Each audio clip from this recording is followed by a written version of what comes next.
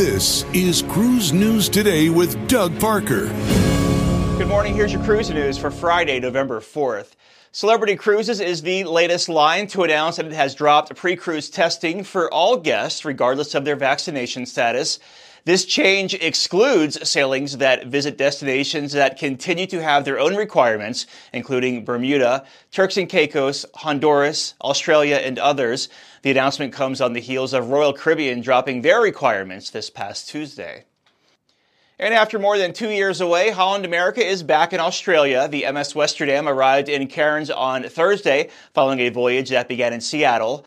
Westerdam will spend the season operating 13 and 14-day Australia and New Zealand voyages from Sydney. A second ship, Nordam, will also sail the region. It'll be the first time since 2016 that the line has two ships sailing simultaneously down under. And Disney Cruise Line has announced its 2023 Marvel Day at Sea voyages. Select voyages on Disney Dream from January to March will feature a superhero day, complete with themed activities with food and drinks, entertainment, and meet and greets. New superheroes featured during Marvel's Day at Sea will include Mighty Thor, Shang-Chi, Ant-Man and the Wasp, and Kate Bishop. The voyages will also feature an all-new superhero training experience and a new version of the Heroes Unite nighttime show. To see what Disney Dream voyages will feature this, check out cruiseradio.net.